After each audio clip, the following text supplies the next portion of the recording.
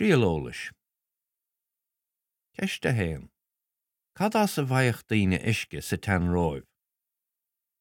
Ceiste dó. Cén fáin nach a gcónaí a bhíoh sé chomh deas sin a bheith siúil timpeall na sean roimhe? Ceiste trí.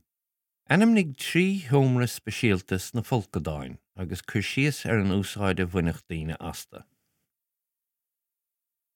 Ceiste ceathair.